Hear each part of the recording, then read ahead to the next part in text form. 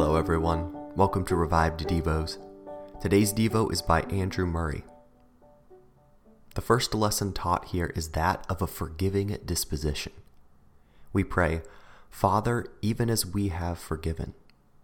Scripture says, forgive one another, even as God also in Christ forgave you. God's full and free forgiveness is to be the rule of ours with men. Otherwise, our reluctant, half-hearted forgiveness, which is not forgiveness at all, will be God's rule with us. Every prayer rests upon our faith in God's pardoning grace. If God dealt with us after our sins, not one prayer could be heard. Pardon opens the door to all God's love and blessing. Because God has pardoned all our sin, our prayer can prevail to obtain all we need. A deep, sure ground of answer to prayer is God's forgiving love. When it has taken possession of the heart, we pray in faith. But also, when it has taken possession of the heart, we live in love.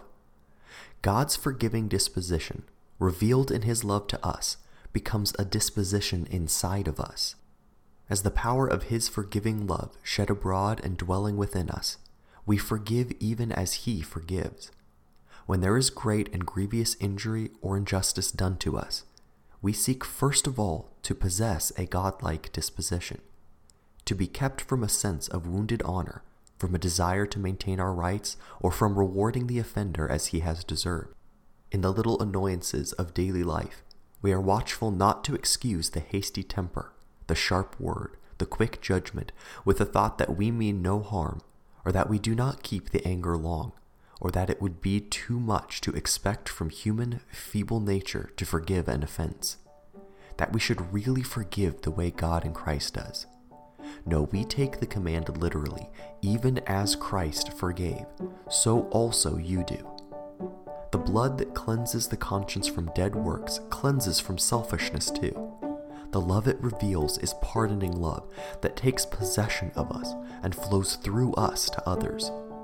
Our forgiving love to men is the evidence of the reality of God's forgiving love in us, and so the condition of the prayer of faith.